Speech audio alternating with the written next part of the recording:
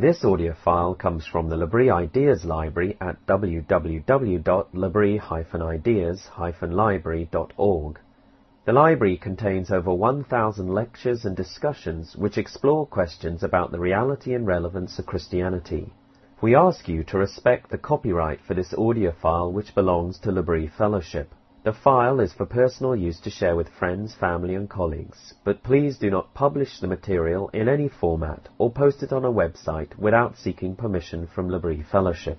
Please note that views expressed in the lecture and discussion time do not necessarily represent the views of L'Abri Fellowship. Is that better? Yeah. All right. Fear, anxiety, and the fear of the Lord. Here we go. If you read the blurb, I mentioned how there's this curious line in the hymn we probably all know, Amazing Grace, that goes like this. "'Twas grace that taught my heart to fear, and grace my fears relieved." It seems to be expressing two, maybe contradictory outworkings of grace. And so what we're going to do tonight is take a closer look at this paradox and trying to examine what is fear, what is anxiety, what is the fear of the Lord or the fear of God. How do these compare? How do these contrast? And hopefully with that, by the end, we're going to see that the foundation for all our fears relieved is actually the first fear. The grace that taught my heart to fear. That's where we're going to hopefully end up. Because as we'll see, this first fear, the grace that taught my heart to fear, the fear of God, is a different kind of fear. Here's the overall structure, how the night's going to go. It's about an hour lecture, and the first part one, is about the extent, the experience, descriptions, definitions of fear. That's the bigger part. And there will be some comparing and contrasting even there.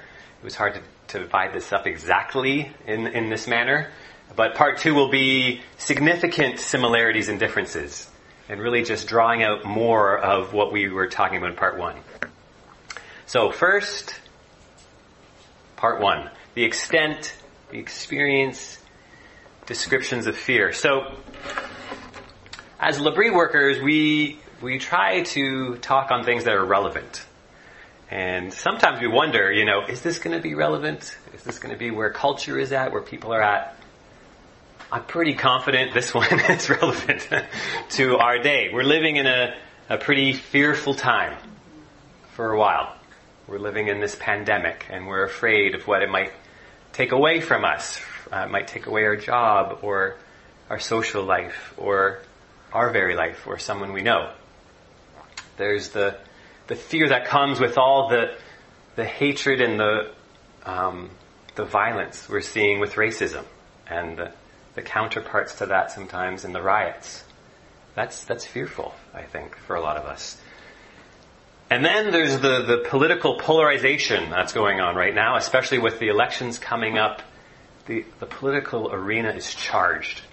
It's a scary place to enter, I think, for a lot of us. To know, if I say something, what's going to happen? Am I going to be attacked? Am I going to have friends? What's going to happen? So, with that, though, there's also the marketing, there's the media, there's the politicians who prey on our fears and use that to their advantage. Because people know if you can make people afraid and think that somehow you will relieve that fear, then you can get their money or their vote. And so I think you maybe have seen this in the political strategies. It's typical to say, look at this scary, scary thing. That's a reality. And look how the other party or the other candidate is the reason for this scary thing. And guess what? If you vote for me, I will deliver you from that fear that I just created in you. And I think this happens on both sides.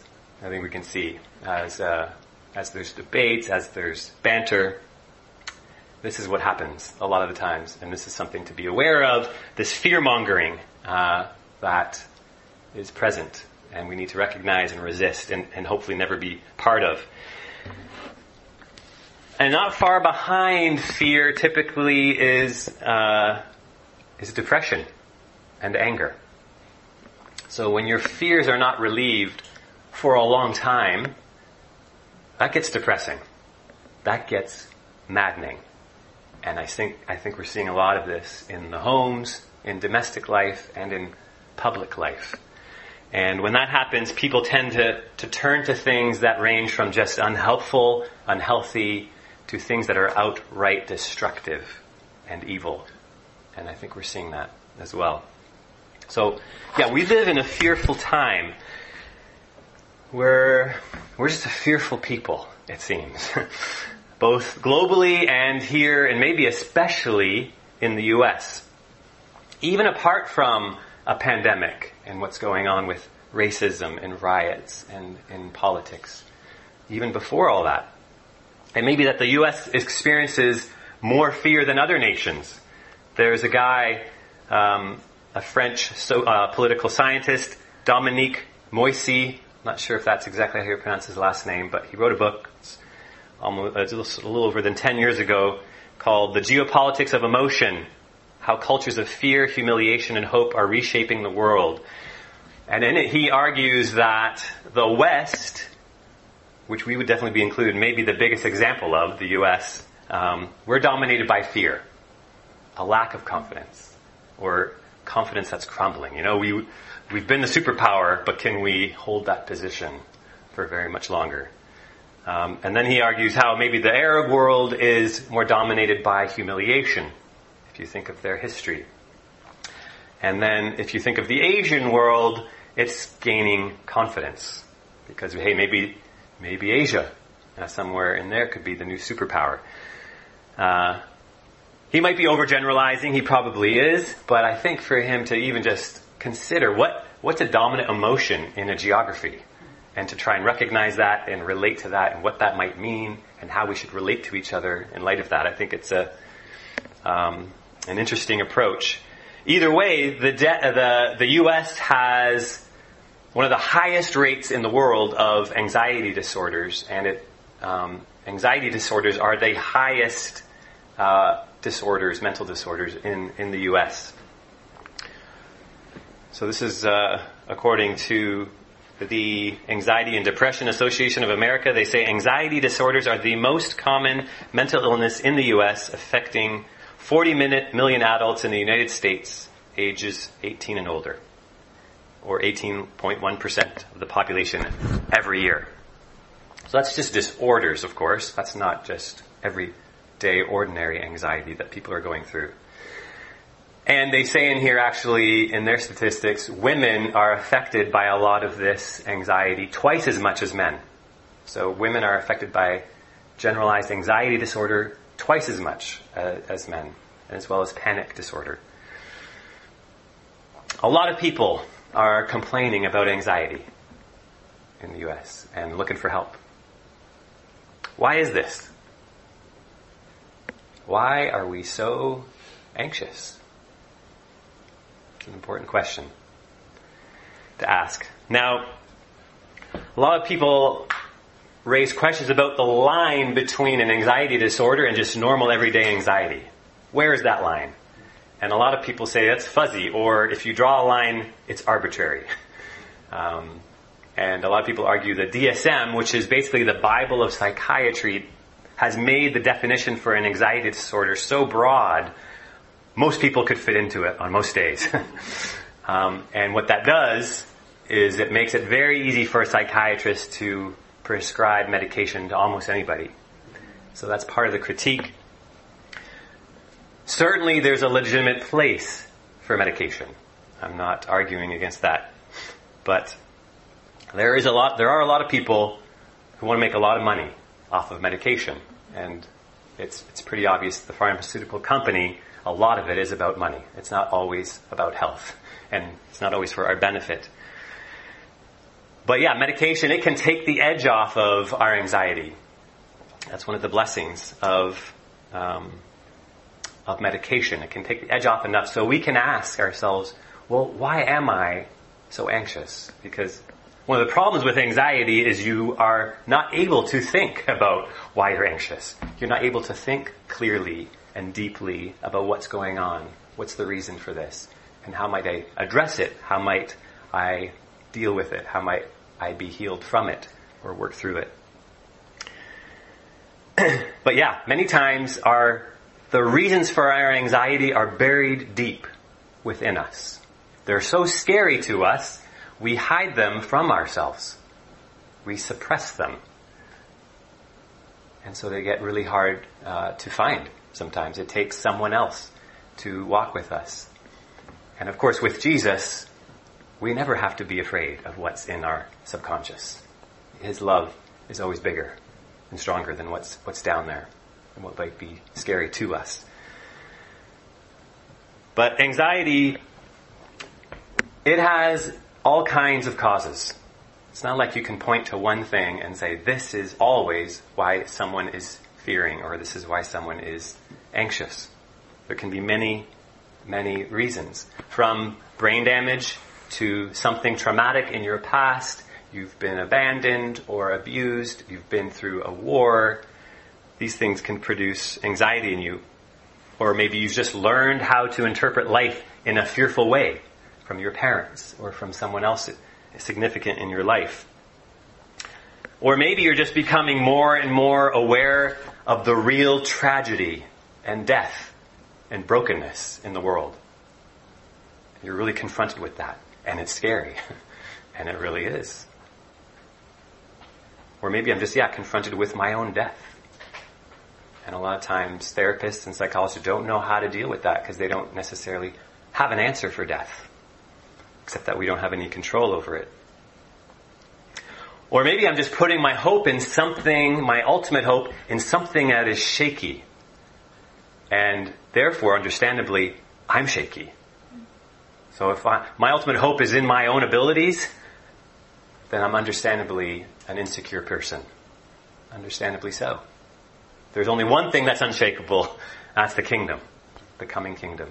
We're receiving a kingdom that cannot be shaken. It's a great hope. But maybe I'm being confronted with my own sin. My own rebellion towards God. Maybe I'm being confronted with the fact that I'm running from God. And that's making me anxious. And it should. It should make you anxious. Because that's not a good place to be. That is a dangerous place to be. Of course, we can always just turn around and run to God, who offers himself to us as the greatest refuge there is. But fear and anxiety, they're part of the air we breathe. And whether we're talking about anxiety disorders or just everyday kind of anxieties, the modern world, with all of its knowledge, with all of its safe ensuring technologies, has not become a less fearful world. If anything, it might seem that we are more fearful than ever with all that we have, with the longer lives that we live, the safer understandings of the world that we have, or how to be safe. We just seem to be a fearful people. So why is that? Why are we so anxious? Well, I think no wonder the most repeated command of Scripture is this: do not fear. Do not be afraid. That is the most repeated command in the Bible from beginning to end. And we need to hear the kindness of that command. God knowing how much we're afraid, how fearful we are, how much we're shaking in our boots, and how much he says that to us. And we need to hear all the reasons behind this command. It doesn't just come empty by itself. It comes with the whole Bible. So to really know why we don't need to be afraid, we really need to get familiar with the Bible. We need to let the Bible teach us again how to not fear and how to hope. So, why are we so anxious? I think our understanding of fear and anxiety, it's going to be as deep and as broad as our understanding of what it means to be a human being. I think that's really important to understand. You're going to understand your anxiety to the extent that you know what it means to be a person in all of our fullness, and all of our wholeness. So as we get more and more secular in our age and more materialistic, and God is eclipsed, then how we imagine anxiety, why we think it is happening, becomes more and more secular and becomes more and more limited to what's happening to us materially, what's happening to us on a human-to-human level, what's happening to us on a chemical to neurological level. And those are all important. Those are things we need to pay attention to. But it could be that there's other things going on that are causing our anxiety. There could be something going on the human to God level that is very important that we need to pay attention to. So when we're anxious, maybe our anxiety is telling us something is wrong on that level that we need to pay attention to. So we shouldn't just try to get rid of our anxiety because it's uncomfortable, just like we shouldn't get rid of boredom because it's uncomfortable. Why are we bored? What's the reason? Why are we anxious? What's going on? So we need to think as holistically as possible and not just look for the materialistic or the relational possible causes, but also the spiritual causes.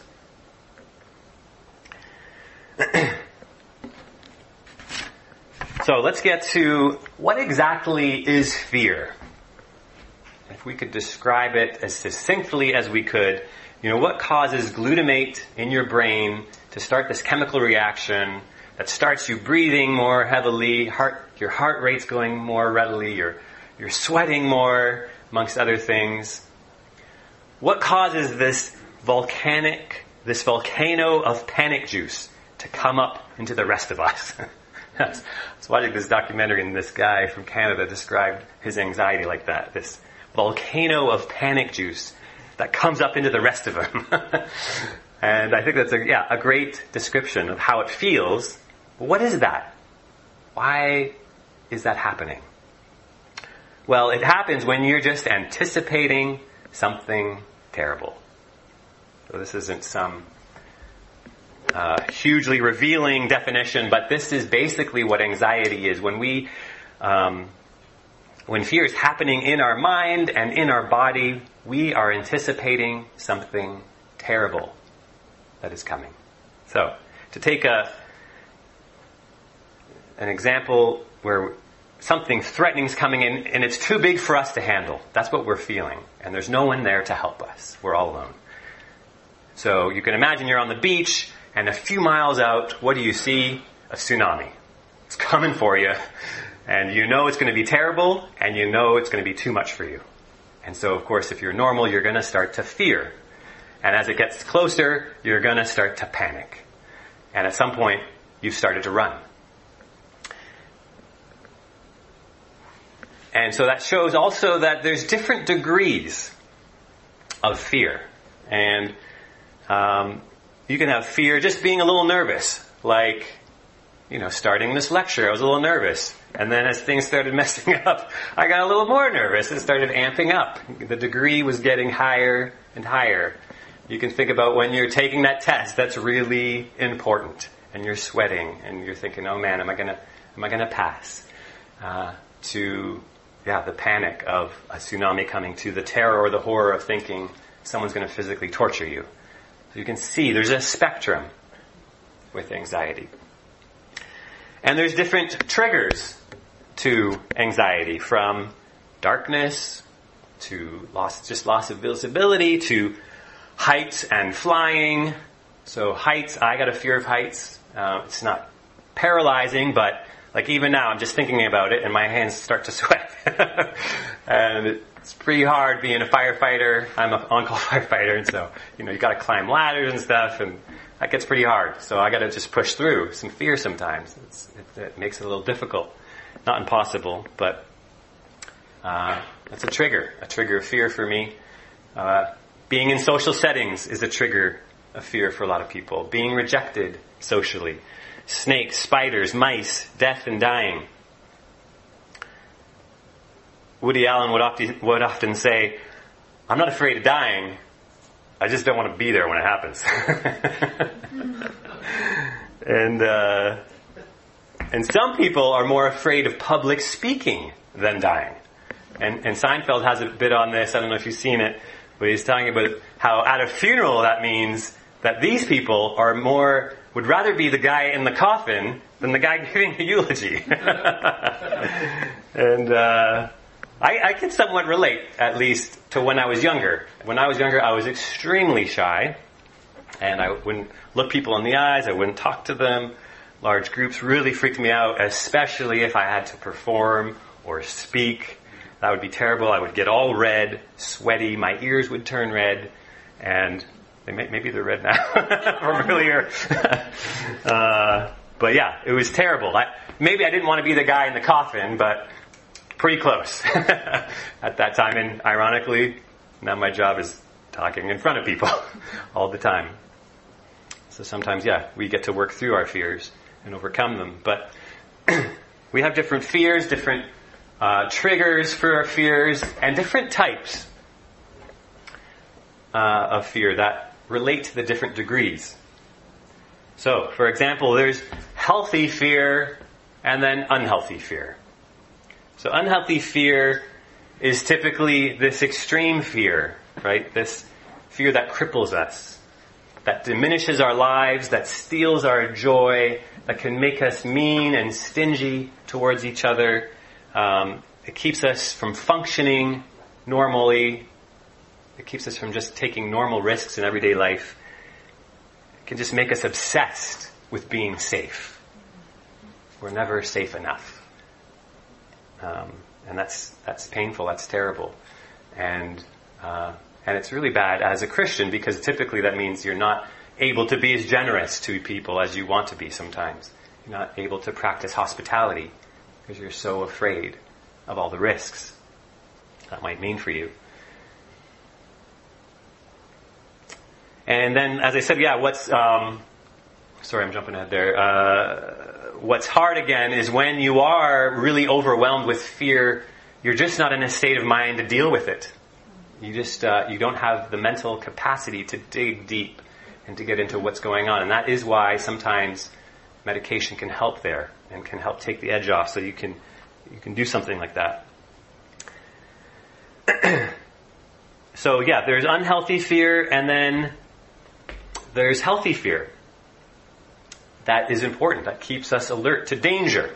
To helps us focus on what is important. And helps us from being too reckless. So we can want to be too safe.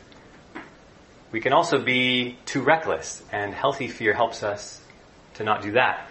So imagine what it would be like if you were absolutely fearless.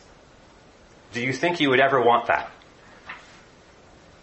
Well, there's this lady, she goes by the name, or she's referred to as SM. I think it was a scientific community. There's some reason behind it. I'm not sure what it is. But this lady had brain damage early on in her life that affected the part of her brain that allows you to think or to feel and experience fear. That was damaged, so she almost feels absolutely no fear.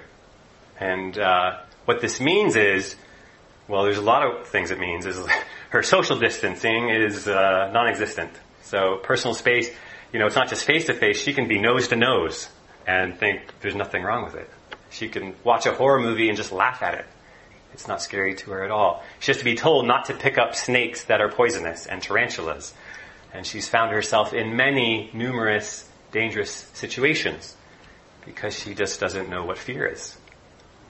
So there's a healthy fear. The healthy fear, a gift of God in our brains that teaches us, don't go over that cliff. It's dangerous. Stay away. So there's appropriate fear. Fear when we fear the right things in the right degree, in the right way, with the right response. This is a good part of our life. This helps us to make good decisions. It helps us to live good, full lives. And when we don't fear the right things in the right way, with the right response, we're in unhealthy fear. And then, that's when we could benefit from sometimes professional therapy from a psychologist or a psychiatrist or a counselor who's trained to deal with abnormal anxiety and abnormal anxiety disorders when these things keep us from just functioning normally. So their goal, their training is to get us to at least the level of functionality, if not mental health, which are good things, great things we can be thankful for when we have. And but should that ever be our ultimate goal? Just mental health in general. Should that ever be what we're after, what it's all about? Because you hear this. This is Ben's mantra a lot of the time when everything is couched in, well, you should pray because guess what we found out? It's good for you. It's healthy for you. And it's just a very limited view of what it means to live, what life is about. I think as a Christian, health, safety, these are relative goals, good things to aim for, but they should never be our ultimate goal. That our ultimate goal should be to fear God. To fear God as we love God and love our neighbor. So that brings us to two other different kinds of fear. So there's healthy fear, unhealthy fear. There's godly and ungodly fear. And this is not typically something you would deal with, say, in therapy with a professional psychiatrist or a psychologist. This is something you might deal with, say, a minister or a L'Abri worker or just a Christian friend. So ungodly fear is basically when we are fearing something or someone more than God. We're revering them, counting them as more significant than God. Which basically means we're in idolatry. We're worshiping something created and we're not worshiping the Creator. And ungodly fear, idolatry, always leads to sin. And godly fear, the fear of God, keeps us from idolatry and sin. They're contrasts. And more than that, godly fear leads us to loving our neighbor. So if there's a God-fearing person in the Bible, well, you know for one, they're rightly related to God. They're rightly devoted to God, but you also know they are respecting the people around them. They are treating people appropriately. That's what you can have confidence in a God-fear because they respect both God and people. They have a concern, a care, and even a love. That goes together. And so, the godly fear and the ungodly fear is described in Proverbs as the fear of man and the fear of God. So the fear of man is a snare. But whoever entrusts in the Lord is safe. So the fear of man is really caring more about what people think and do than about what God thinks and does. That's the fear of man, and that's a snare, and that's idolatry. But the fear of the Lord is a fountain of life, that one may turn away from the sins, the snares of death. So the fear of God enables you to not fear man. That's the blessing of the fear of the Lord. It's just one of the many blessings. Now, when you hear the phrase, the fear of God, or the fear of the Lord, don't just think fear plus God. Just like if you hear the word butterfly, you don't just think of butter and fly, right? You don't take a stick of butter and stick it to a fly and think you have a butterfly, right? Those two words coming together make a new compound word with new meaning.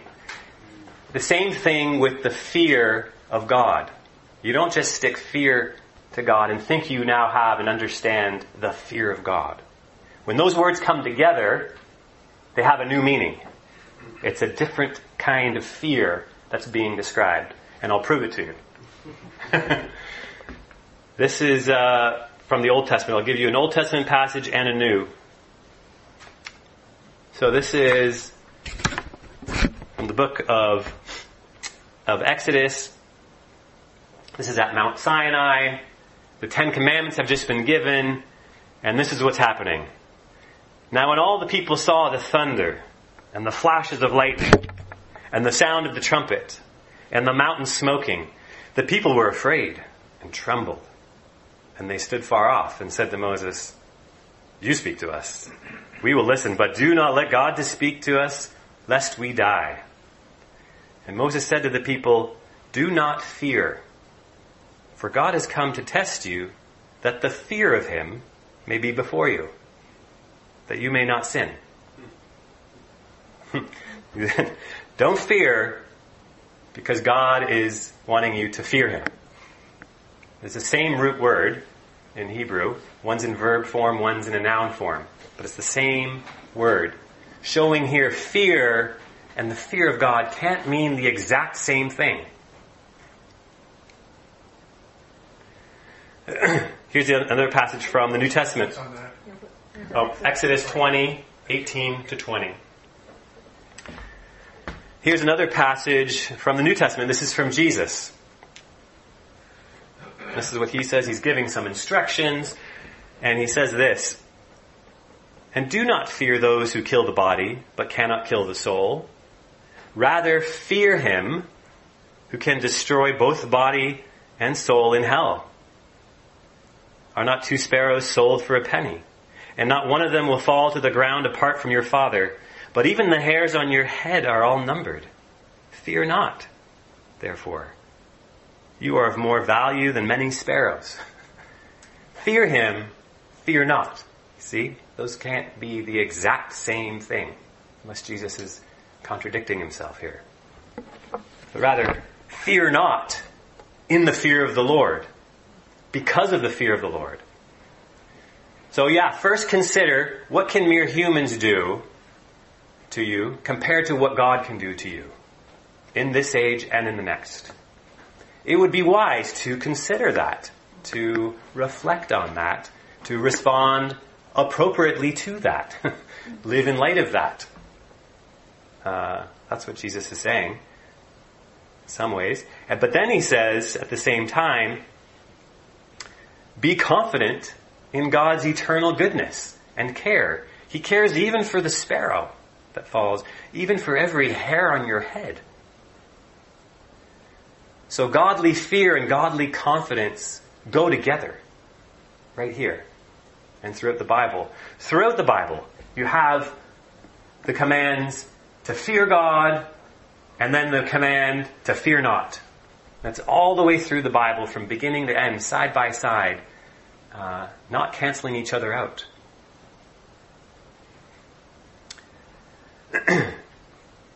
So, when these words come together in this new phrase, fear God or the fear of God, they create a new meaning.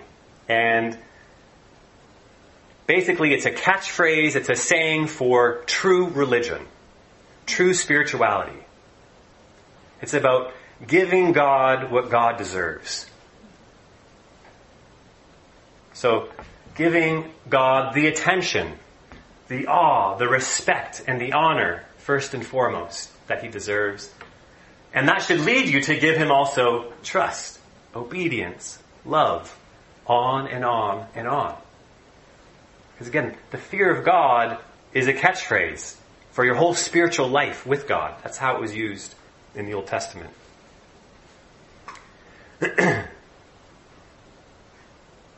And there's a lot of things we will get, I'm going to highlight, that we receive, that we're blessed with, that we don't deserve in the fear of God. But we fear God mostly because this is what he deserves. This is what God deserves to be feared. Giving God the fear he deserves. It's about worshiping him and not the gifts he gives us and not the things that are going to favor us, but about him. It's giving him the attention. And which also means not just giving God, but therefore also giving his works, his words, his ways, the awe, the respect, the honor, the love that they deserve. So you tremble. Someone who fears God trembles at his word, is listening to what he's saying, and responds appropriately. That's very common. That's common. Fear God and obey his commandments, as the end of Ecclesiastes says. For this is wholeness. This is the whole person. This is fullness for humanity. That's the blessing we get. But first and foremost, it's for God. It's what he deserves. Now, a verse that people bring up many times to say we no longer need the fear of God, that's kind of Old Testament religion. Now we're into New Testament religion, is 1 John 4:8, which says this: "There is no fear in love, but perfect love casts out fear.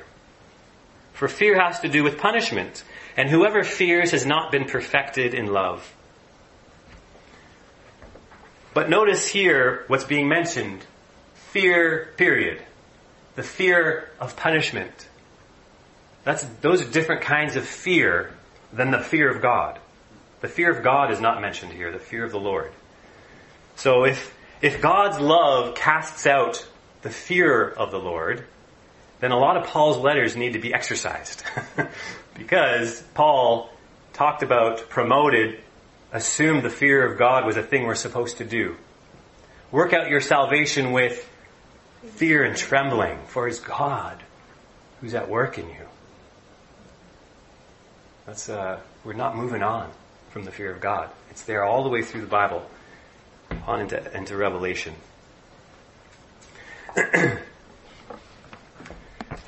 So now, even though the fear of God is this catchphrase that expresses a different kind of fear, it's not totally disconnected from fear. So there are similarities. So let's look at some of those. Between fear, anxiety, and the fear of the Lord, or the fear of God. So with all of these, there is an attentiveness. Something fearful gets your attention. Right? When you're afraid. Like you're walking through the forest, and in your view, there's this tree, and on the lower branch, there's this beautiful bird. Maybe it's a rare bird. And then also, what you see crawling down the tree is this tarantula coming towards you. Where does your attention go? To the tarantula, right? To what's fearful. Unless you're Ben, yeah. And you're looking at the bird still. Who cares about the tarantula? Now, say you got the same view. There's this bird on a lower branch. There's a tarantula crawling down. And there's a crouching tiger in the bush. Now where's your attention going to go? To the crouching tiger, right? To what's most fearful. That's typically where our attention goes. To whatever is most fearful. And that's a gift, right? That's a gift that God has given us to help pay attention to what's dangerous, what's important. And this relates to God too, the fear of God. Ellen Davis describes the fear of God as a lively attention to God. So the fear of God, if God is the most fearful, then he deserves the most attention. He's not fearful in a bad way. There's not a hint of evil with God. He's fearful in a good way.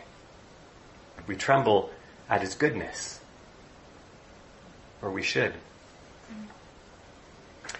So there's this attentiveness to fear, an intense attentiveness, right? This is more important than anything else right now. This is where our attention should be. Something is overwhelming us. And that's similar in all these fears. And then when this happens, our heart starts to beat faster maybe. We start to breathe faster. We start to sweat, tremble maybe. We get this adrenaline rush maybe. And so that's why, a little dose of fear can be good for productivity. It can wake you up.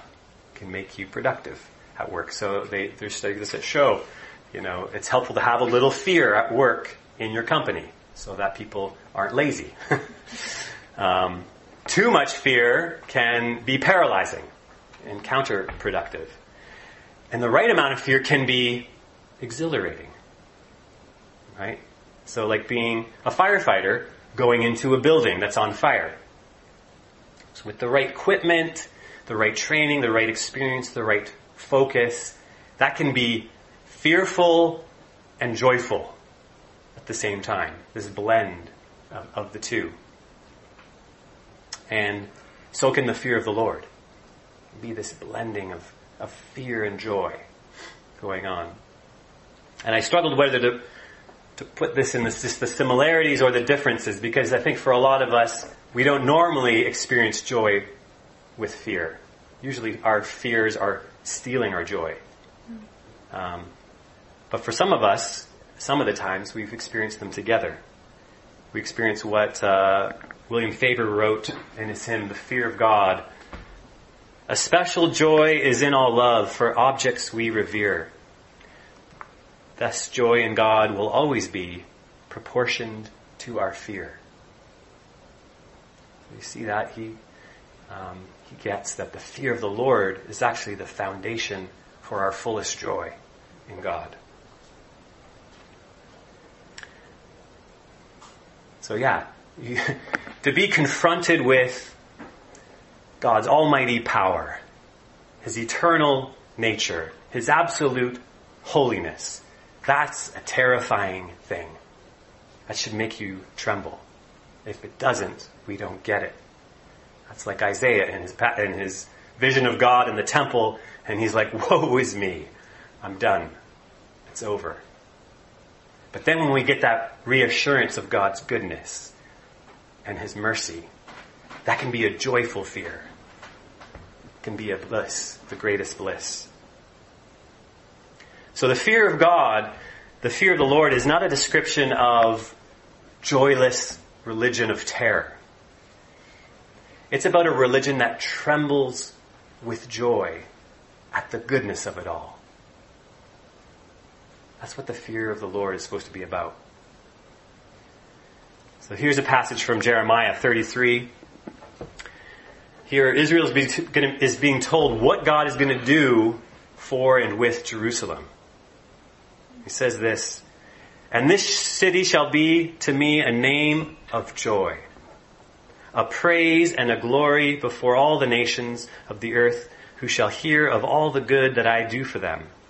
And they shall fear and tremble because of all the good and all the prosperity I provide for it." And to tremble, there's fear and trembling at the goodness of what God is doing with Israel. You see that? I love this one, Psalm 2:9. Serve or worship the Lord with fear, rejoice with trembling. Rejoice with trembling. I don't think people normally associate joy with the fear of the Lord. Usually they would think it's the opposite. It's about trembling with joy at the goodness of it all. About who God is, what He's going to do, what He's done. Now in the Old Testament, when the Old Testament was being written, the fear of God, or the fear of God was an expression or the idea of what true religion was. This wasn't unique to Israel. Other religions had a sense of the fear of God, but it was more on the joyless terror end of things. And what God did with Israel is brought it to the joyful, confident end of things. He redefined the fear of God. He used the same term that people were using, and what God always does, He takes the things that we're used to and we know about, and then He does something new with them. Surprising. And that's what He did with the fear of God. So, for example, the yearly festivals, which were meant to be done in the fear of the Lord. These festivals were basically big barbecues. They were feasts. They were meant to be celebrations of God's goodness throughout the year on a yearly basis. Sabbaths were a weekly celebration of God's goodness in creation and in the Exodus. So these were times that the Israelites were to be able to practice trembling with joy at the goodness of God, with who He is, with what He's done, and therefore what He's going to be able to do in the future for them. So what God did is He redefined the fear of God with the fear of the Lord. So here's the distinction. The fear of God was a general term. God, Elohim, that's a term that other nations could have used, an idea at least. Where the Lord, in capitals, that's the word for Yahweh. That's the unique name that God gave Israel to call Him by. And it's basically translated as I am, which is the abbreviation of God's full sentence name, I am who I am. But God didn't reveal the meaning of that name really until the Exodus. The Exodus revealed the meaning of God's name to the people of Israel. So what is God's name and what does it mean? That's basically what Moses was asking in that moment at the burning bush. He wasn't just receiving that name for the first time. If you read the Bible, the name was already around. What he's asking, what does your name mean? And what is God going to do? It's like, just watch what I do in the Exodus. That's what it means. And it gives you the holy connotation of, I am who I am for you. When Paul's saying God is for us, he's mostly looking to Jesus. But he's thinking about the whole story. About how God's revealed Himself. Especially in the Exodus and the Old Testament. Primarily like the new Exodus with Jesus. So, yes, the Israelites, they are supposed to be trembling with joy at God who He took them out of slavery. He took them out with a strong arm. He judged the oppressors. He took them through the wilderness. He brought them into the promised land, a land flowing with milk and honey. This is the kind of thing He does. And this is the kind of thing we can expect Him to do in the future. He's the God, the great I am. He's the God of the Exodus. And now we know He's the God of the cross and resurrection of Jesus. And it's this God who's with us and for us. And that should cause us to tremble with joy more than ever.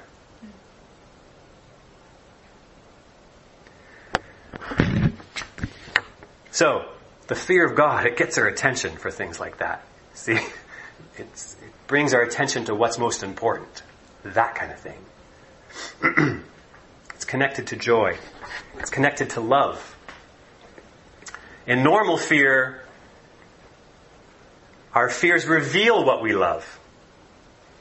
So if we're afraid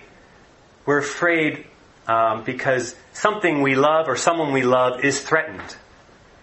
So it's important to ask when we're afraid, what are we afraid of? Well, we're afraid of losing something. What is that? It's an important point for us to realize what's going on in our heart. It's actually a helpful thing to reveal the desires of our heart. Am I afraid of losing my reputation? The image I've tried to create for others? Am I afraid of losing my possessions, my money, control? Am I afraid of losing my life? Am I afraid of someone I love losing their life? They might die. That's what fear does. It's connected. And the fear of God is connected to the love of God. In fact, a lot of people argue that they are near synonyms in the Old Testament. And I wish I had more time to go through different passages. I'm going to have to skip that one, but just look at this. This is Deuteronomy, chapter 10. And now, Israel, what does the Lord your God require of you? But to fear the Lord your God, to walk in all His ways, to love Him, to serve the Lord your God with all your heart, with all your soul, and to keep the commandments and the statutes of the Lord, which I am commanding you today for your good. So you see here, the fear of God and the love of God are not in contradiction. They're not opposed to each other, pitted against each other.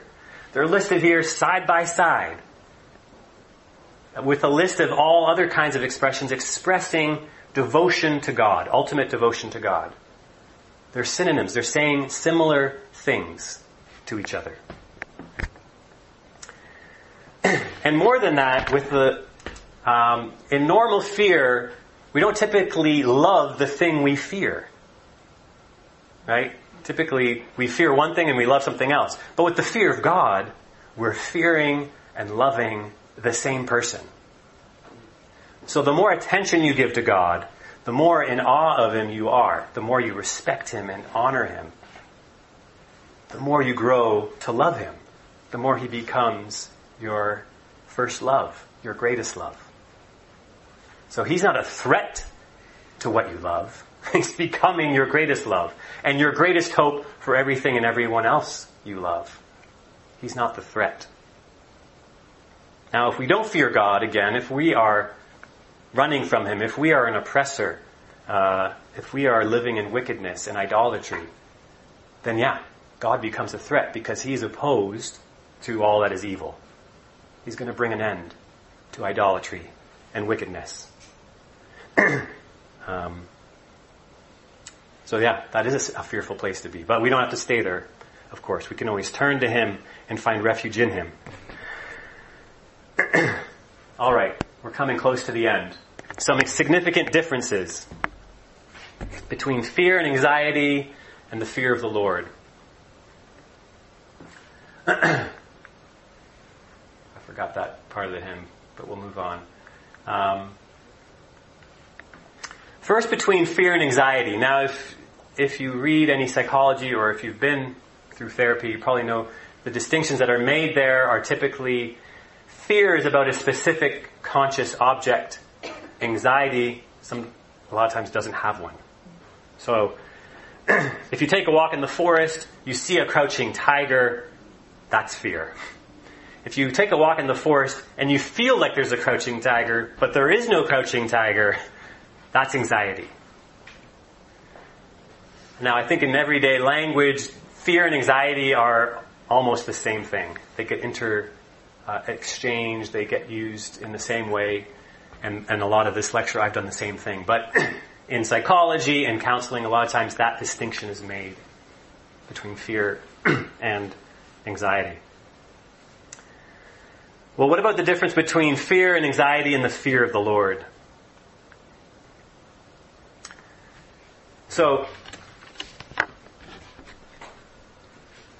I've already mentioned, in normal fear, we don't love the thing we fear. We typically run from the thing we fear. But with the fear of God, we run to, draw near to the one we fear. That's the biggest difference, I think. We're not running away from God in fear. We're running toward him with fear and trembling. We're no longer anticipating something terrible. That's the definition of fear. But the fear of God is drawing near and anticipating something good from God. That's a big difference. He's our greatest hope.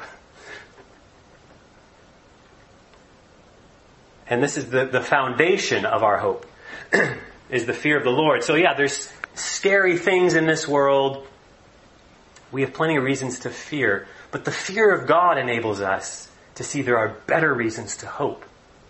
And unless God is more awesome and overwhelming than the scariest thing on the planet, we don't have any hope. God is not our hope. But the fear of God says, no, God is the most fearful one of all. And he's good. And he's with us. And he's for us. So you can anticipate good things from him. Not terrible things.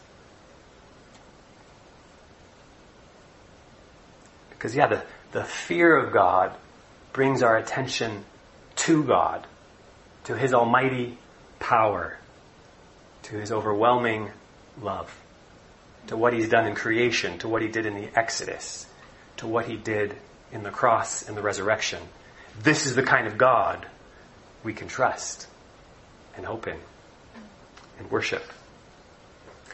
In the Old Testament, we're told more than once that the fear of the Lord is the beginning of wisdom. And I think how a lot of people understand that is, the fear of the Lord, it's like training wheels. You start out with them on your bike, but at some point you throw them away and you get on to bigger and better things. Well, actually, the more accurate translation would be the fear of the Lord is the foundation of wisdom. Like the foundation of a house.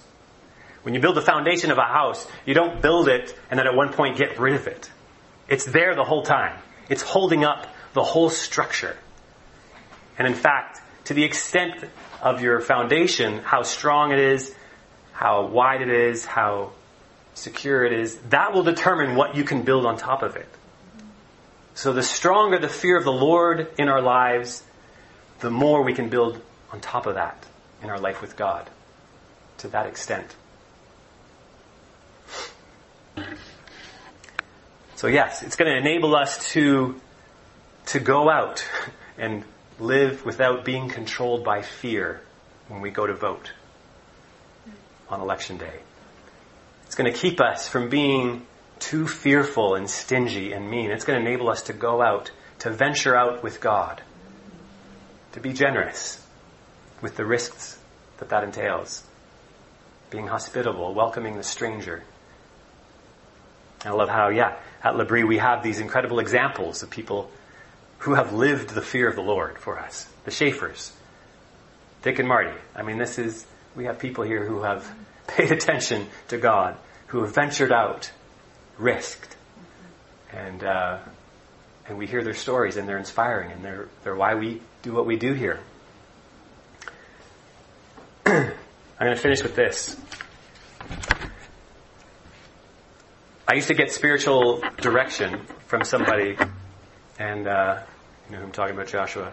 And he used to point out how my work as a firefighter kind of resembles my work as a L'Abri worker, and also a minister, an ordained minister sometimes. Well, I'm an ordained minister, but I don't always work in the church with that. But he says, hey Dave, you go into literal fires, and you also go into the metaphorical fires of people's lives. Do you ever see that? And I was like, you're right. I never really put those two together. And those are scary places sometimes. Honestly, to go in there, you don't know what you're going to get into. But with firefighting, of course, with training and with experience and with entrusting my life to God, I'm like, I can go in here. I'm not going to be controlled by fear. And the same with going into the fires of people's lives. It's like, with proper experience and reading and talking with my colleagues, praying, and then entrusting their lives to God. I can go in there and trust God and know He's bigger than anything I'm going to meet. But there's still situations for me where it's really difficult, and I still get scared. So, for example, entering into personal conflict with people. That's like a scary thing for me still. There's a lot of reasons behind that in my past, but there's times when I'd rather go into a burning building than get into personal conflict with somebody. That's how it feels. And so that for me is when the fear of God is so helpful. Because it reminds me of, oh no, wait, let me think of the most scary thing, whether it's imagined or whether it's real. Take it all the way to the end. God is still bigger. His love is still stronger. He's able to bring something good out of this. I'm going to trust Him for that. So what's the worst that could happen? I could die. That's possible. But God is the God who raises the dead. So He's got that covered too. And He is with me. And He is for me. So first, I go to the foundation. Grace that taught my heart to fear. Then I receive the first fruits of that foundation. Grace, my fears relieved. And eventually the fullness of that foundation. Grace for everything else. I hope you've seen something of that. That's all I have prepared. Thank you for your patience, for your listening. Thank you. You're welcome.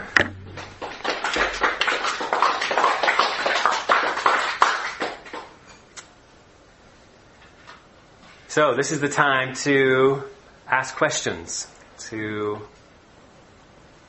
ask for clarifications, or challenge what's been said, add other comments.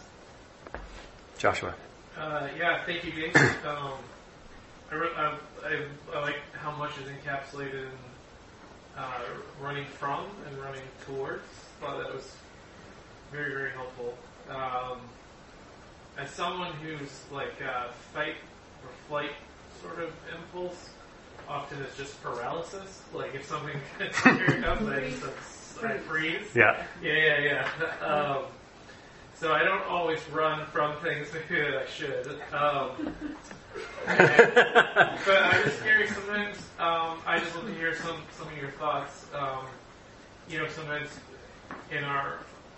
it's hard to run to God as well, either because we feel shame or guilt or inadequacy or pride, or it just sort of feels like, I don't know, like what's God really gonna, I know God doesn't feel as tangible as those other things within us. And I'd just be curious to hear some of the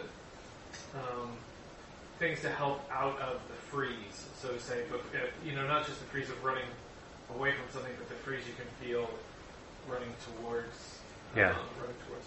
Yeah. I guess I would say it typically takes time with all of us. And so, like for my own Christian life, I wasn't very interested in God. And so the fear of God, it was a profound sense of the fear of God coming upon me and waking me up. There was an awakening to God's presence and His fearful presence, in the sense of, whoa, He's no one to mess with. And He's the most important person. But I didn't have a lot of confidence in His character yet. I didn't know much about His goodness and why I didn't need to be afraid of Him or run away from Him. I had every reason actually to run to Him. And so that for me, it took a long time of God addressing the things that I thought about God that were untrue, or the things that I thought about myself that weren't true, or that I just didn't know the gospel remedy for. And so I guess the answer to that would be as complex as what each of us, the baggage we're carrying, the concept we have about God, how accurate that is or not. But typically I think, there's certain aspects, like God's forgiveness, His generosity, His pursuing us. There's these kinds of things that I think are very helpful for people in saying, oh, God isn't going to zap me out of existence as I approach Him. He's going to welcome me in His Son, of course. But am I answering your question? Yeah, I just wanted to hear more. I just hear from you. It's just I really I quite like that phrase. I think I've heard you say it in conversation before or in something else before, but I'm just thinking my own propensities to not run from things that I should run from and just be stuck, but also not run towards the things I should run towards. That sense of freeze. So I just wanted to hear anything that came off, anything that was. And certainly the Bible says, like flee from evil, and but not always flee from every danger. I mean, sometimes the Christian call is to go right into danger and right into what might be bad for our health and our mental health. And so that's why it's hard. That's why I tried to say, mental health, safety is a relative value, but it should never be an ultimate value. And so, I think of, Martin Luther King, and, a lot of what he subjected himself to psychological and physical harm to do what he did. And so, maybe he got counsel to be like, look, this isn't good for you. And it wasn't, but sometimes we need to know when it's time to sacrifice something, to go into something that we would normally run from and go right into it. And then other things we would run out into, like certain evil, we would run out into, and God says, no, flee from that. Flee to me.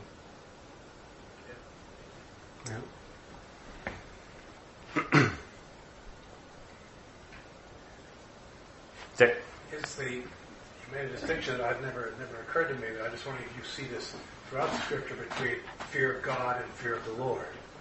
fear of Elohim, the fear of Yahweh. Yeah. Do those really function as you trace them through? You implied that the fear of the Lord is much more the kind of thing that you've been talking about as the confidence in the love of God, whereas the fear of the Lord was just somebody bigger than we are, or something like that. Fear of God. Yes, fear of God being just Elohim being something that anyone could be afraid of. Yeah. Dreading something awful to happen. Yeah. Yep. Yeah. So I think in the scriptures they're pretty interchangeable a lot of the times, but you do have moments like a God fear in, like, say, Acts. Well, that's not someone who was a Jew. That was somebody who had a sense of the Creator. Maybe they knew something of Israel, but they weren't fully immersed in it. And so they didn't know about the covenants. They didn't know about the meaning of Yahweh. But they had a sense of, oh yeah, the Creator, I'm supposed to respect His creatures, like giving alms to the poor and making His prayers. But the fear of Yahweh is more specific. That's what that's been my reading. And that, the fear of God was kept in the Bible, but it was redefined by the fear of Yahweh and what God did, particularly for Israel. That was a unique revelation. Because, how else do we know God other than what He does and reveals in history, what He says of Himself? So, is that somewhat answering your question? It's not a completely separate thing, but overlapping, but fear of the Lord informs fear of God the more you come into the covenant. Yep. Ben. Yeah, I'm just continuing that question. So you were saying that there's a concept in other ancient Near Eastern religions of fearing God, and was that more the type of fear of just self-preservation, or you appease that God do sacrifices and things like that because you don't want bad things to happen to you? Was that sort of the context of the biblical writers taking that idea and then sort of God transforming that idea to something more? Yeah. I don't know how conscious, maybe the biblical writers were. It seems like that's what God did. But, it seemed like there was no confidence in the other religions as far as the character of the gods and what they were, but the sacrifices were more about manipulation than about trust and obedience and the gods actually giving the sacrifice. No, it was more like the people giving the sacrifices and hit or miss. But in Israel, it was God prescribing the sacrifice, but also, a marked rejoicing. Like that's what my recent reading on the fear of God, that's what they said marked Israel off from the other nations, that this fear of God was a rejoicing. And that wasn't going on in other nations. There was nothing to rejoice about. It was it was mostly terror and a lack of certainty as to what the gods wanted and were going to do, or you had to do really drastic things to get what you needed. But you didn't have any confidence in their character as you did with Yahweh.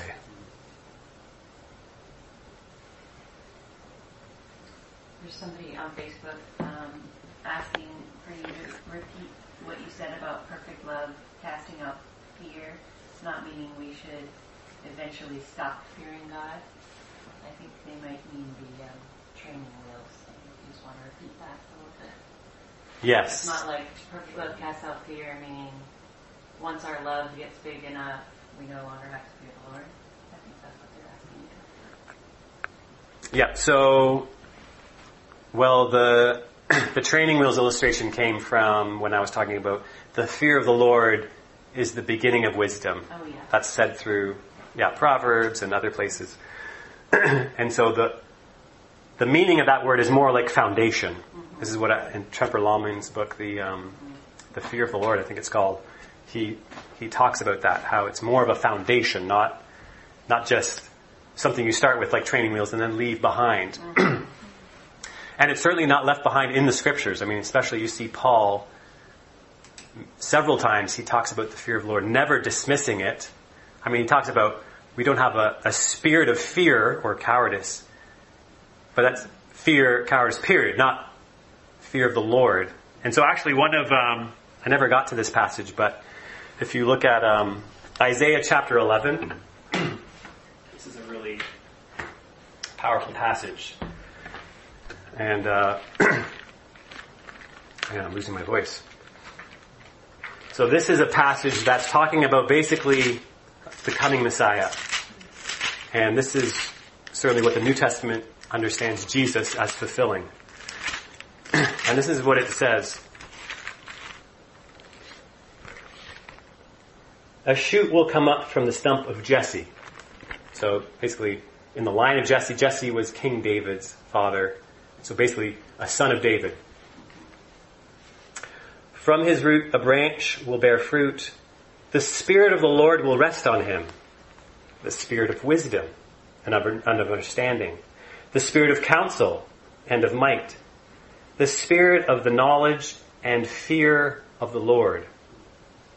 And his delight will be in the fear of the Lord.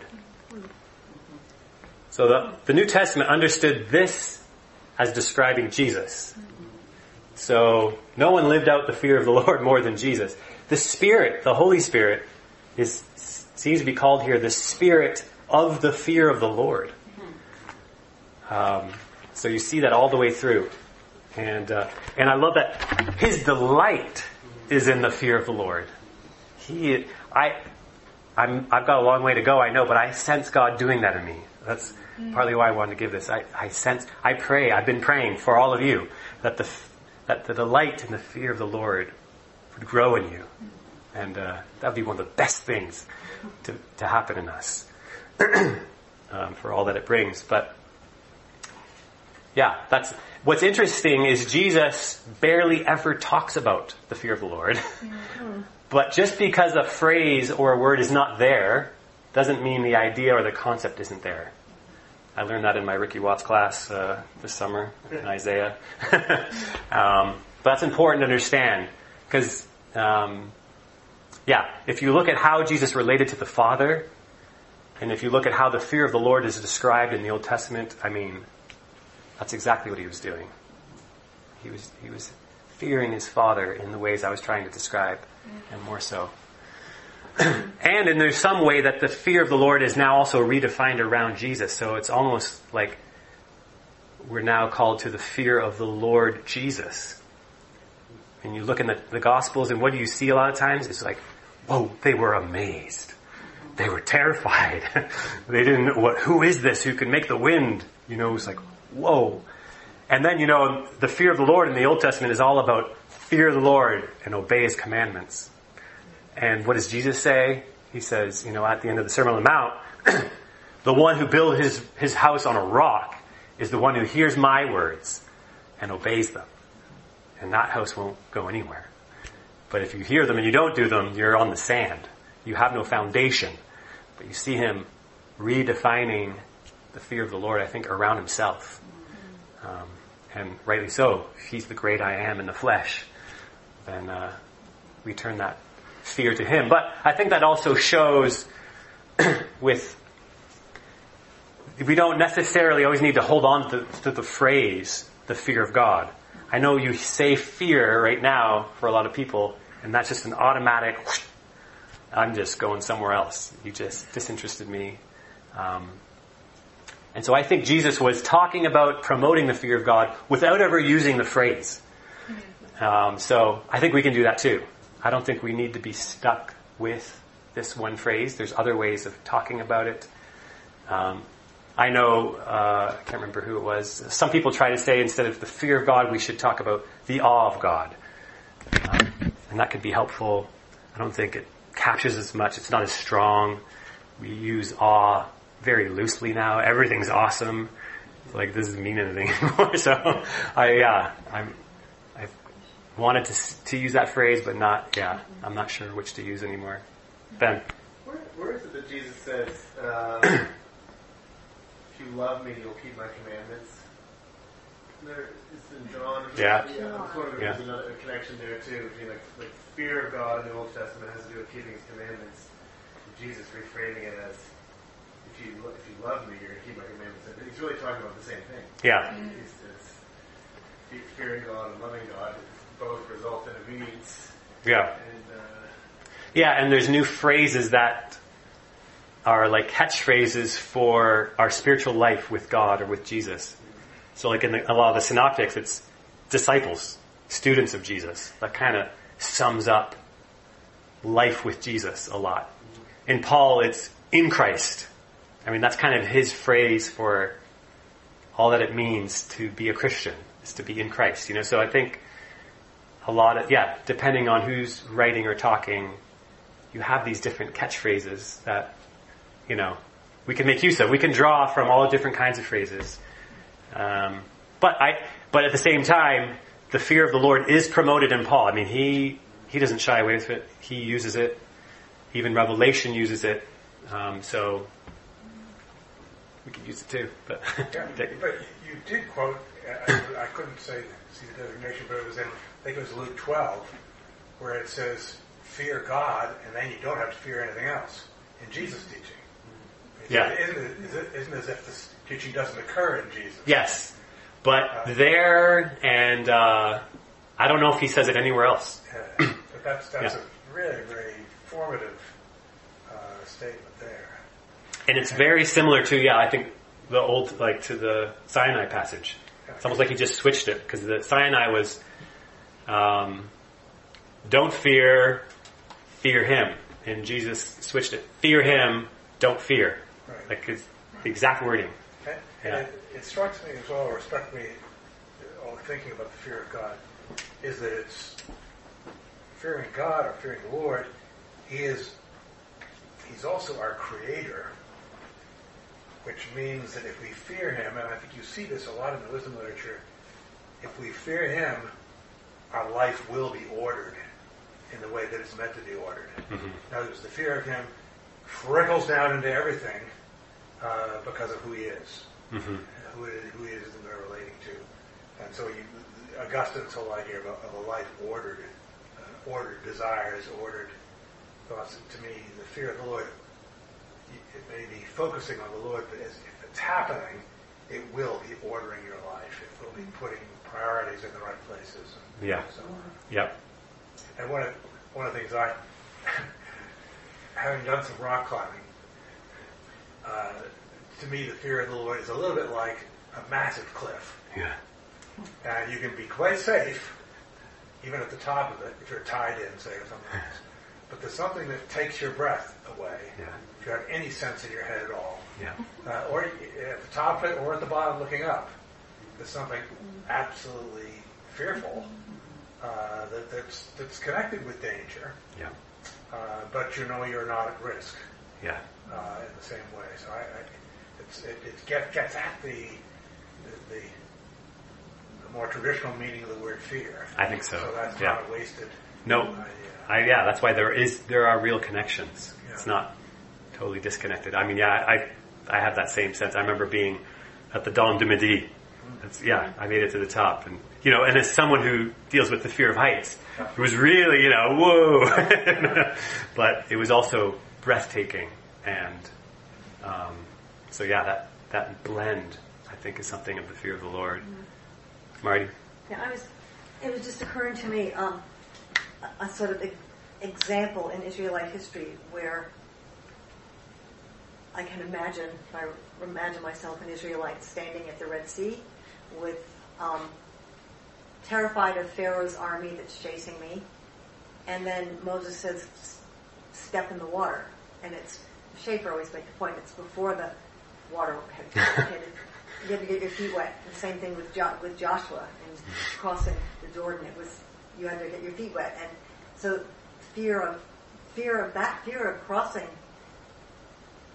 Going into the water, not knowing that God was going, or not knowing how God was going to save you and rescue you, but then the experience of actually doing it and having the walls of water stand up on either side, and you actually going through through safely, and Pharaoh's army behind you actually is drowning, Yeah. would just been so unbelievable in terms of real fear of God, because there's this incredible power, Yeah. and yet joy and thanksgiving. And then, of course, it became the paradigm of salvation that the Jews look back on forever, Yeah. that actually that African Americans Yeah. looked back to for their redemption. But Yeah. it just, fear on all sides, terror of Pharaoh, but knowing that the fear of God, you were fearing someone who's all powerful but good, Yeah. and who this was salvation. Yeah. But you'd still be scared. Yeah, I think that's important. Like my guess is that, when we're told, do not fear, it's not a command to never feel fear, but to not live in fear, to not be afraid, to not live in its grip, its control, but to have other things controlling us. So that, it'd be pretty scary just like walking through before you step and as you step. Water everywhere. I would be freaky. I'm sure I'd be sweating. And even if I'm trusting God more, still, or I imagine, if I was to get tortured and I'm going to trust God to take care of me eventually and raise me from the dead, but I'm still going to be afraid of getting hurt. I'm not, I don't know if God asks me to not feel that, or, I think it's more, I'm not going to be controlled by that fear. It's not going to dominate my life. It's not going to keep me from practicing generosity or hospitality, doing the right thing. So that's why this book... Can I read a comment from Maddie that's really in line with that? Yeah. She said, our feelings of anxiety and fear are valid, but they are often not reliable. I have found that in times of my greatest anxiety, most of the time based on irrational thoughts or lies, that I must trust God's word, His truth, more than my own feelings. Fear of the Lord stems from knowing and trusting in God as our Creator. He knows me better than I know myself. So believing Him more than I trust in my emotions has been so important in my journey through the valley of the shadow. I was thinking how much it related to, they're valid, but they're not often reliable. That was good. Yeah. You were going to say something about a book. Yeah, this guy, I don't know if anybody's heard of this book. I think I brought it. Yes, here it is. It's got the worst cover in the history of the world, but Following Jesus in a Culture of Fear, Scott Bader-Sy. I don't know if anybody's heard of him, but he's helpful because he helped me at least see, I don't have to wait till I'm not feeling fear to obey God's commands. I can venture out. I might be trembling, but I'm still trusting God in this. And I think a lot of people get the sense of, if I feel afraid in any degree, I must be sinning. I must be not doing what God wants me to do, and I don't know if that's helpful. I don't know if Jesus is saying to us, commanding us not to feel a certain way. I think He's commanding us not to live a certain way. We can only be in control of what's controllable. We can't always control our emotions directly. We can feel them, we can pay attention to what they're saying, but our decisions don't have to be fearful. And so that was helpful for me. And he was saying, a lot of times, we look at some of the side effects of fear, and he says, but for Christians, it's when it keeps us from being generous and from loving the stranger. That's when fear's at its worst. When we just see strangers as enemies. And of course, right now, it's like the political thing. And if there's somebody on the other side of the political spectrum, they're the enemy to be feared. And I'm ready to attack them. And so I think, he's got a lot of helpful words in that. Some of you probably familiar with this. There's a wonderful quote by Martin Luther during the plague, which I've seen in reference to this pandemic. And he talks about how he's, I will not be able to do it justice, but being careful to avoid the plague and protecting himself, protecting his family, etc. But fear of the plague not keeping him from meeting his neighbor's need, responding to a neighbor in need, responding to human need, and then it's basically trusting God with that. Yeah. So it's not being. But I thought it's a very relevant quote to what we're called to today, which is to not be foolish, not be foolhardy, not get together in large groups and sing, as if that's being faithful to God when we know the science has told us what happens. We do that, and yet not being so driven by fear of this pandemic that we refuse to be hospitable, refuse to pull back from faithfulness. And Luther, I think, ends saying, and if that's if I die, will I die? But it's a wonderful balance, and I'm sure you probably know that quote, but I can't remember it. I don't know if I know it, but it's a wonderful balance. I think that's the hard. Not being too safe or too reckless. That's hard to know.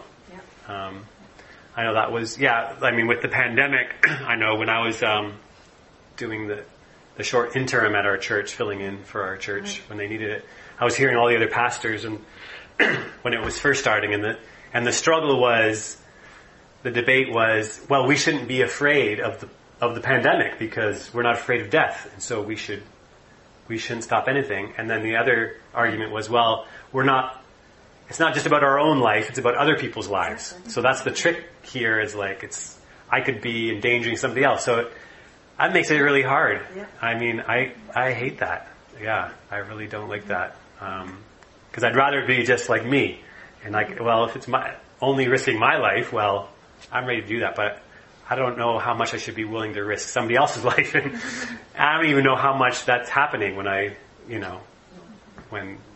when we're doing what we're doing. But Calvin's Geneva, there was a huge debate over this when they had a plague in Geneva. Really? Should the ministers be the ones to visit, or should their lives be kept precious because they are the leaders and they've got to be teaching? They shouldn't risk their lives this way, and they went both ways. I forget where it started, but I think they protected themselves first, and then I think they did less. And once them died off, and there was major discussion. There's probably some of it's published of what they were saying about it, how they dealt with it. But it was a real debate. A high death rate. Obviously, you get it. It was the bubonic plague, and it was not much more deadly than this plague. Yeah.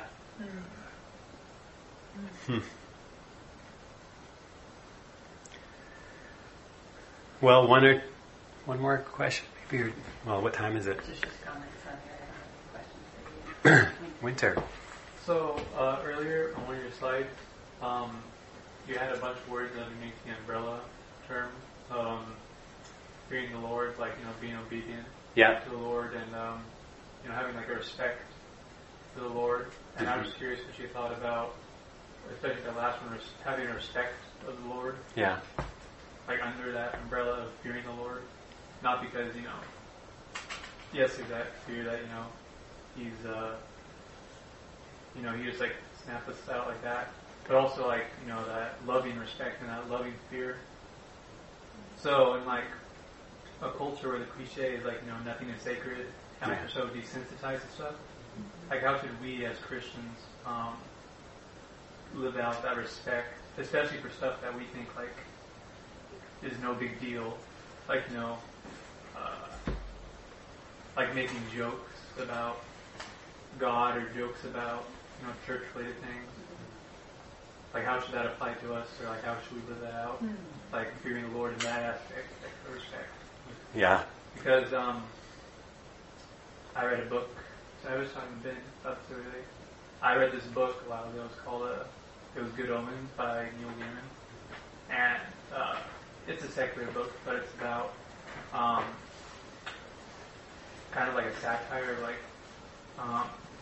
Angels and Demons, and it was like a few years ago I read it, and now it's kind of like considering like, well, as a Christian who, you know, I have a fear of the Lord, should I, out of my love and respect for Him, should I like stay away from that, or should I like, you know?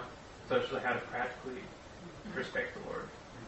And we're so used to, you know, everything's on the table when it comes to joking. Yeah. Or you know. Yeah. I think you said it really well. I think there is a lack of respect, amongst a lot of Christians that I meet.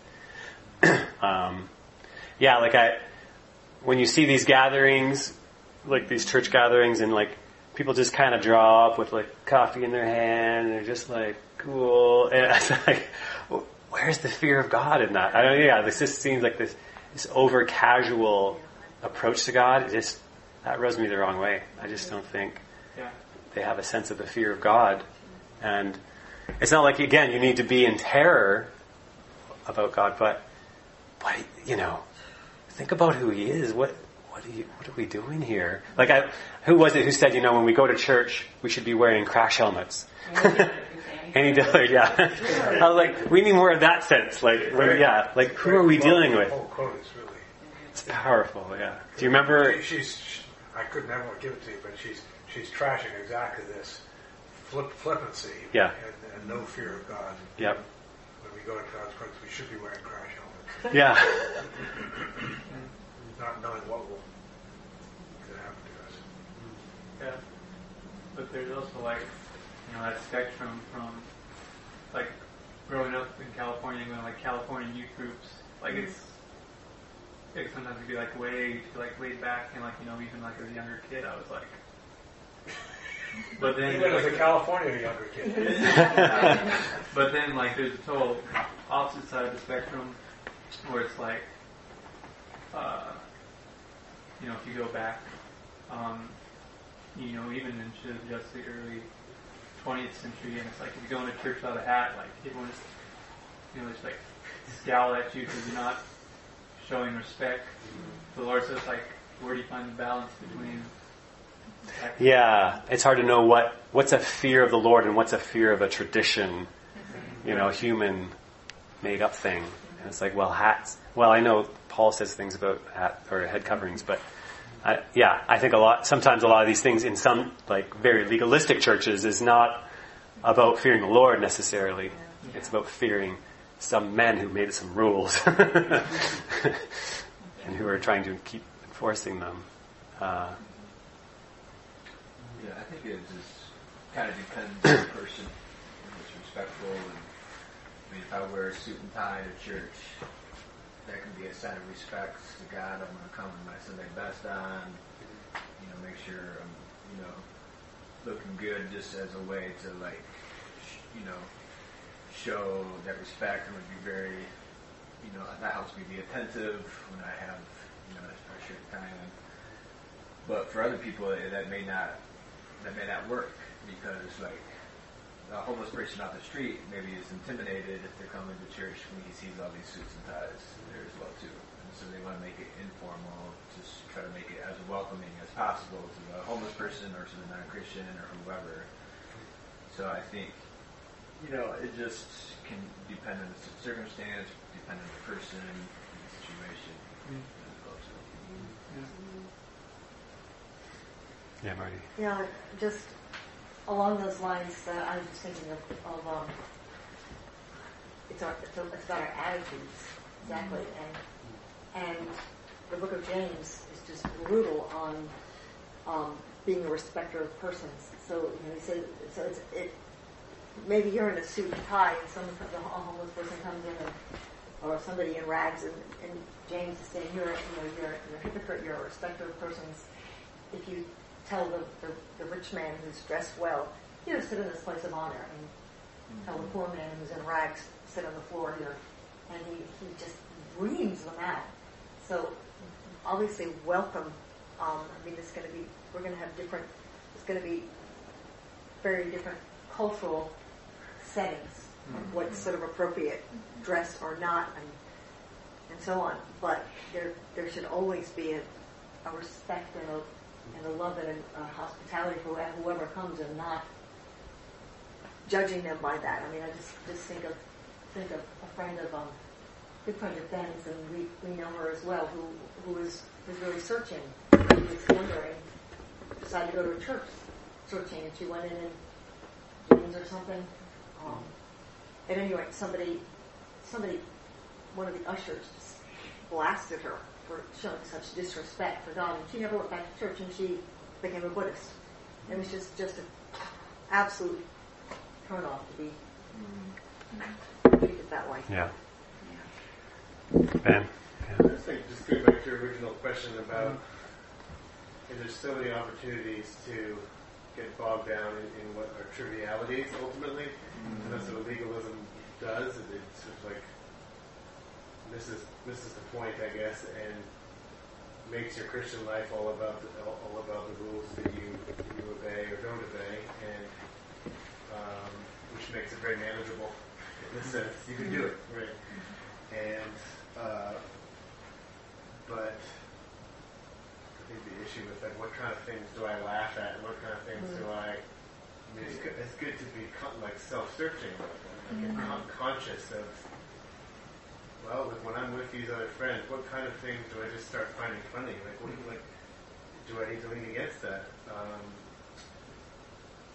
Because it's ultimately it's about what you take seriously. What do I take deadly seriously in your heart? Like genuinely, it's not just about what movie can I watch or not watch. It's more like, I might be able to watch all kinds of things in wisdom, but just what the attitude of my heart towards God and what is real and what is serious when I do it. And I'm terrible. I mean, I've for years. I mean, Michaela helped me recognize this more. Like when I spend a lot of time with a certain group of friends, who I love and I should be spending, just develop a much more flippant, cynical sense of humor. Just because that's the kind of banter that happens with this particular group of friends, and it's not to shun them or suddenly to present a very holy, stern, grumpy expression whenever they start telling them, but it's more to just be way more self-aware of my own propensities. Like, am I likely to want to start laughing along with something that I actually don't think is funny at all, because I'm afraid of what they're going to think of me if I don't. Right? Humor is really, it has a lot to do with fearing people, I think. Things that I decide to laugh at, and sometimes it's a very courageous thing to be like, guys, I don't really think that's funny. That's a huge, socially risky thing to do. But we should be willing to do it. At times, I can't remember if it was Shakespeare or not, but who said you can tell a person's character by what they laugh at. And I was like, that was convicting, but I think there's a lot of truth in it. I'm actually, it's hard to know how to take all humor, but a lot of humor is about like what's going on in us immorally, like especially how we fear people, like how we care so much about what people think of us. So much humor is based around that, and it's like in the Bible doesn't really laugh about that. It's more, that's a big problem. Like, you shouldn't be caught up in that. You need to repent of that. You need forgiveness. That should not be, but yeah. Maddie shared a quote. She said, I heard a quote once, I will not entertain myself with the things that nailed Christ to the cross. That has had a pretty big impact on what I decide to read and watch from that day on.